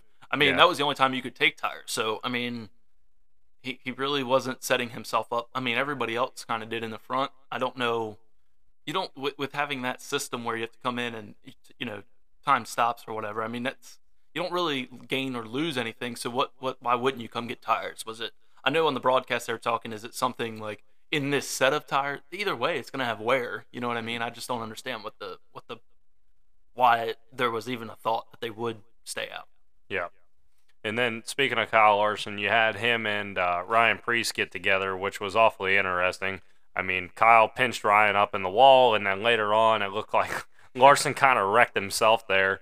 I don't think that, it looked to me like Preece was trying to kind of use him up a little bit up off the corner. He said he was, yeah. Yeah, which, I mean. It is what it is. But that brings me to a point of, something we just went through with Denny Hamlin and Ross Chastain. Is this just as bad? Is it not? I mean, I think it's the same thing. I think it's the same thing. So are you telling me so is Ryan Preece going to get fined? Well, didn't you just say that he used him up, or he admitted to using him up? He said, yeah, he was very careful how he said it. He's kind of along the same lines as Hamlin. If you're walking the same lines, he ought to get the same penalty, in my opinion. That's what I'm saying. I mean, if they don't give him a penalty, if I didn't see the interview, but if he's walking the same line of I didn't care that he was there, that's the same thing Denny did. That's exactly, he said, he wasn't having a bad day, or, well, I'm sure he was actually, but he was more so, saying, it is what it is. I'm loose on the bottom, and I'm just, I'm not going to hit the brake. I can't. And I'm okay with that. I'm okay with that as a race car driver. But don't fine these guys for it. Yeah, I don't agree with the Denny Hamlin deal. I think it should have been overturned. Absolutely. It should have never even been a problem. Correct. Okay, listening to Denny's argument in the appeal process, it was like, oh wow, like you're right. He shouldn't be fined. Like at first he was like, oh yeah, I used him up, And like he kind of contradicted himself at the beginning of his podcast by saying that, but I thought by the end of it, after he had walked through everything and the way he described it in the appeal process, it needed to be overturned because he had some valid points. Yeah, because at this point in, Denny and Ross's dispute versus now you have Priest and Larson, it's like NASCAR saying, oh, well, your words actually speak louder than your actions.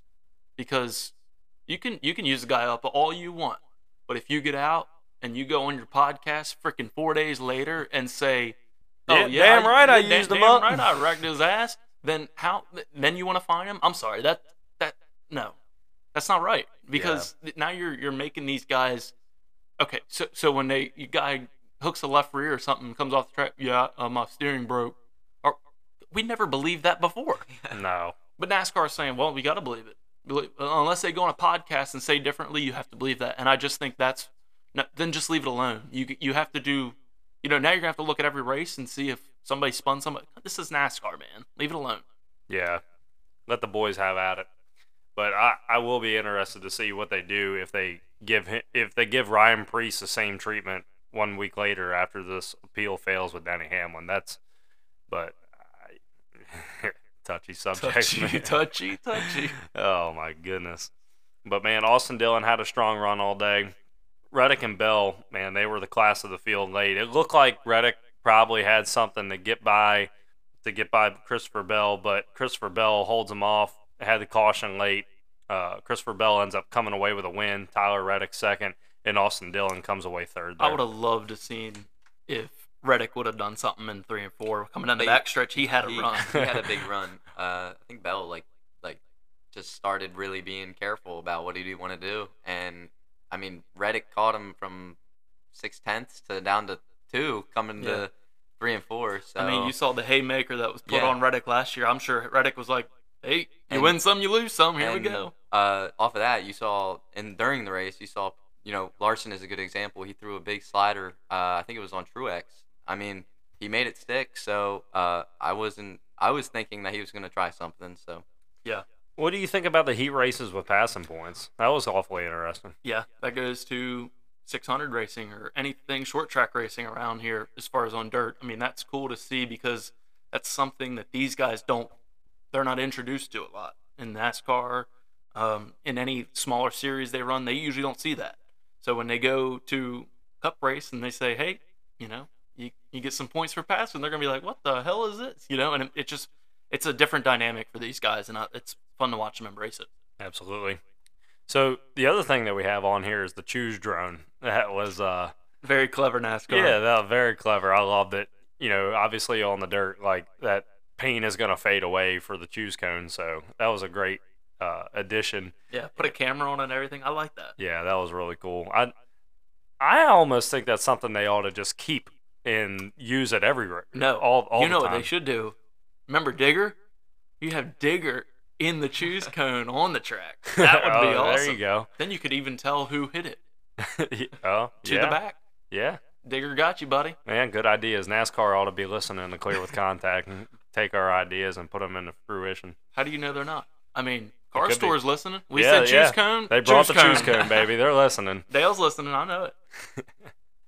So Kyle Larson said that he'd prefer not to run on any dirt track. Taylor Gray made the same comments after his wreck. Yeah, Taylor Gray, I think, was because he got wrecked. I mean, right. Larson said this, I think, before the race, but they asked him, where else would you like to see NASCAR run on? And he said absolutely nowhere.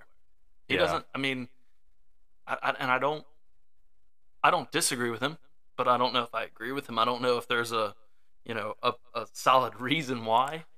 My opinion on that is, I think you saw great racing by the end of the night. The track got slick up to a cushion. You saw, top 6 was dirt drivers. In my opinion, I think they should just bring back good old Eldora. Eldora put a great show on for the trucks, in the past years. I think Kyle Larson is kind of correct. I think the race, by the end of the race, it did put on great racing. They never saw a track. The past years, the track never did that. And the track crew really stepped up and did fantastic, in my opinion. Yeah, and the thing with that is, like, the first 2 years they did this, and you didn't have a dirt guy win the thing. You didn't have dirt guys dominate the thing. the first year, I know Bell and Larson wrecked, lap 6 or something. I mean, Yeah, early very on, early. it's like these two guys are supposed to be, hit them, Briscoe. Those guys are supposed to be the guys, and they're just not. And so I don't know if that stems the frustration for Larson. Like, I should be able to freaking win this thing every year, and I can't. I don't know. You would think that being as he's the guy that wants to always go and jump in a dirt car, this would be fun, but I'm not sure. Yeah, I saw a lot of people online, kind of complaining about the race and that, we shouldn't have cup cars on dirt at Bristol and we shouldn't do this at all. But at the end of the day, NASCAR is looking for a good racing product. And I saw one comment say something about like, oh, they're really heavy cars. They look like enduros out there. At the end of the race, I don't really care if it's an enduro car or a cup car or a dirt late model or a sprint car. If it produces a good race, it's a good race. It's fun to watch. It's a good product. That's what NASCAR wants. And this, to me, was a great race. And I would like to see it continue as long as it's producing great racing. I mean, if it was single file and all guys were on the bottom and there's no passing, no lines moving, and, everybody was spinning out and wrecking, then, yeah, it probably wasn't a great race. Well, but it's the same concept as having Jensen Button and all those guys come over and run COTA. Mhm. It's the same thing. yeah. You had Jonathan Davenport run the truck and cup race this weekend. It's not easy. No, it's not. It's not easy. And we thought that we'd see a better finish out of Jonathan Davenport, Yeah. which, I mean, he ended up, I think, having a problem, ended up 36. But, I mean, during the time that he was running, he was only running right around inside the top 25. Not a bad showing. I mean, that's probably average, especially for what, like, if you say, like, a road course ringer will come over and do on a road course, that's probably about where they run. You look at Jordan Taylor, he finished probably around somewhere in the 20s at COTA. So, but it does make for a good storyline to see those guys come over and to see what they can do. Yeah, I think a lot of people will try to line it up with, oh, well, Kyle Larson went and did this, and Kyle Larson. Stop that. Kyle Larson is Kyle Larson. Yeah. No one is Kyle Larson. No one's going to be Kyle Larson. He is his own amazing driver. You know what I mean? Like, you're not going to touch that. He's one of a kind. Yeah, he's one of a kind. The way he does things, we talked about it earlier. Jonathan Davenport is right there, but it just shows how hard it is to, switch crafts. Yeah, and also not to discredit any of the talent that's in the World of Outlaws or, whether it be late models or sprint cars or whatever, but those cup guys are there for a reason, and it's supposed to be the best talents of the world, and Jonathan Davenport is one of the best talents of the world in dirt late models, and for him to come over and only run in the mid-20s just shows how good these cup drivers are and how fast they can adapt. And, also I'll give Jonathan Davenport a little bit of credit here, which is, he's climbing in a car he's not used to. Who knows how many laps he may have had in the sim or if he tested it all. He probably didn't test it all anywhere. But at the end of the day, like, he still had to learn the car, even though he's used to dirt racing. And I think he did a good and pretty average job for, getting in the car and last minute and just being a one-off race. Yeah, for sure. But one other storyline that I wanted to kind of bring up, last year Ty Dillon, when he ran for GMS, he had a pretty decent showing at the dirt. I mean, he ran up inside the top 10. Last night I looked up and he was back inside the top 10 again before I think he had an issue. So why? I don't understand this guy. Like, he'll, I hate to say, I don't want to say that he sucks. I'll say it. No, that's not what I was going to say. Jesus.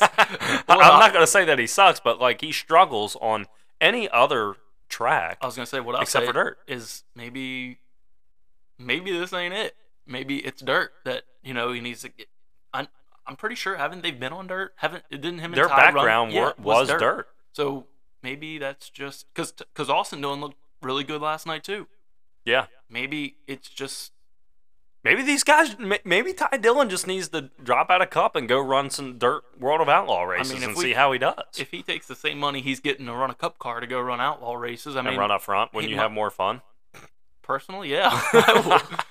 I'm pretty good at taking the trash out. I do that more than I do anything else because I like it. I'm good at it, you know? Yeah, I don't think it. I kind of want to see him get into a dirt late model. I don't know why he hasn't. I don't know if it's just a money thing or what, but I mean, if the guy has come from it and he shows like his talents and runs up front at Bristol dirt in a cup car, especially in like a Spire Motorsports car, which isn't the equipment of a Hendrick or a Penske or whatever, but why don't we see this guy get in and run some more dirt races? So anyway, this kind of wraps up our segments. Looking ahead to next week, we're going back to Dominion Raceway for race 2 of the season. Gotta go win another one. Man, I hope we do. We're going to go back and test a little bit more on Friday as long as the weather stays nice and see if we can get some more speed. You know, we kind of struggled with some raw speed this week. We didn't have the speed that we needed to qualify up front. Obviously, we qualified 6th, caught the invert, but we had a very consistent race car. So that's going to be one of the things that I'm going to go back and try and work on and hopefully not hurt our long speed or our long run speed with. Just try to get a little bit more raw speed to keep up with Peyton out of that car. But you'll have smart mods at Hickory. Truck and Xfinity and Cup are all at Martinsville this weekend. Another short track package race. It produced good results at Richmond. I'm hoping it produces good results in Martinsville because obviously Martinsville can always put on a great race, but you know it hasn't been here lately, and we want to see this package improve it. Absolutely, yeah. I think Richmond is more of a rolling track to where roll speed track where they the package worked out a lot more than we might see at Martinsville, just because it's high. If the car is still high gripped at a place like with low speed like Martinsville, it might be the same, but I hope not. Yeah. I hope we get the same type of tire, too, that we did at Richmond. Something that wears out a lot, something that can produce a lot of comers and goers, and I think that should make for a great race. We got World of Outlaw Sprint Cars at I-55 this week on the dirt side, and, man, that's all we got. Get out and support your local short tracks. We want to see fans in the stands. It only helps our racetracks, and, us drivers and crew members, we love to see packed racetracks. So again, please get out and support your local tracks, and we appreciate Steven you coming on. We appreciate Mason Bailey's interview. I hope you guys enjoy this episode, and we appreciate all of you listening and following us each week. Tune in next week. I don't know how we're gonna top this one, but yeah, this might be the last episode. I don't know if we're gonna do any more. No, it was really cool hearing from Mason and Steven. 2 different sides, how they came up and things like that. It's pretty cool to hear. So hopefully we can keep doing this guest segment. I think it's fun. Absolutely. And Steven, again, thank you for coming on. This won't be the last time that we have you on. Hopefully the next time we have you on is when you win your first sprint car race. All right, that'll be the goal. So yeah, thank you guys. It was very fun, funny. Hopefully the fans liked it because I know I did. Yeah. That's really all that matters. That's right. Share the hell out of it. Follow us, listen, spread it, and y'all have a great week. Yep, see you guys. Thanks for listening to the Clear with Contact podcast. Make sure you follow us on Facebook, Twitter, and Instagram. Just search Clear with Contact. Feel free to share and tell your friends. Until next time.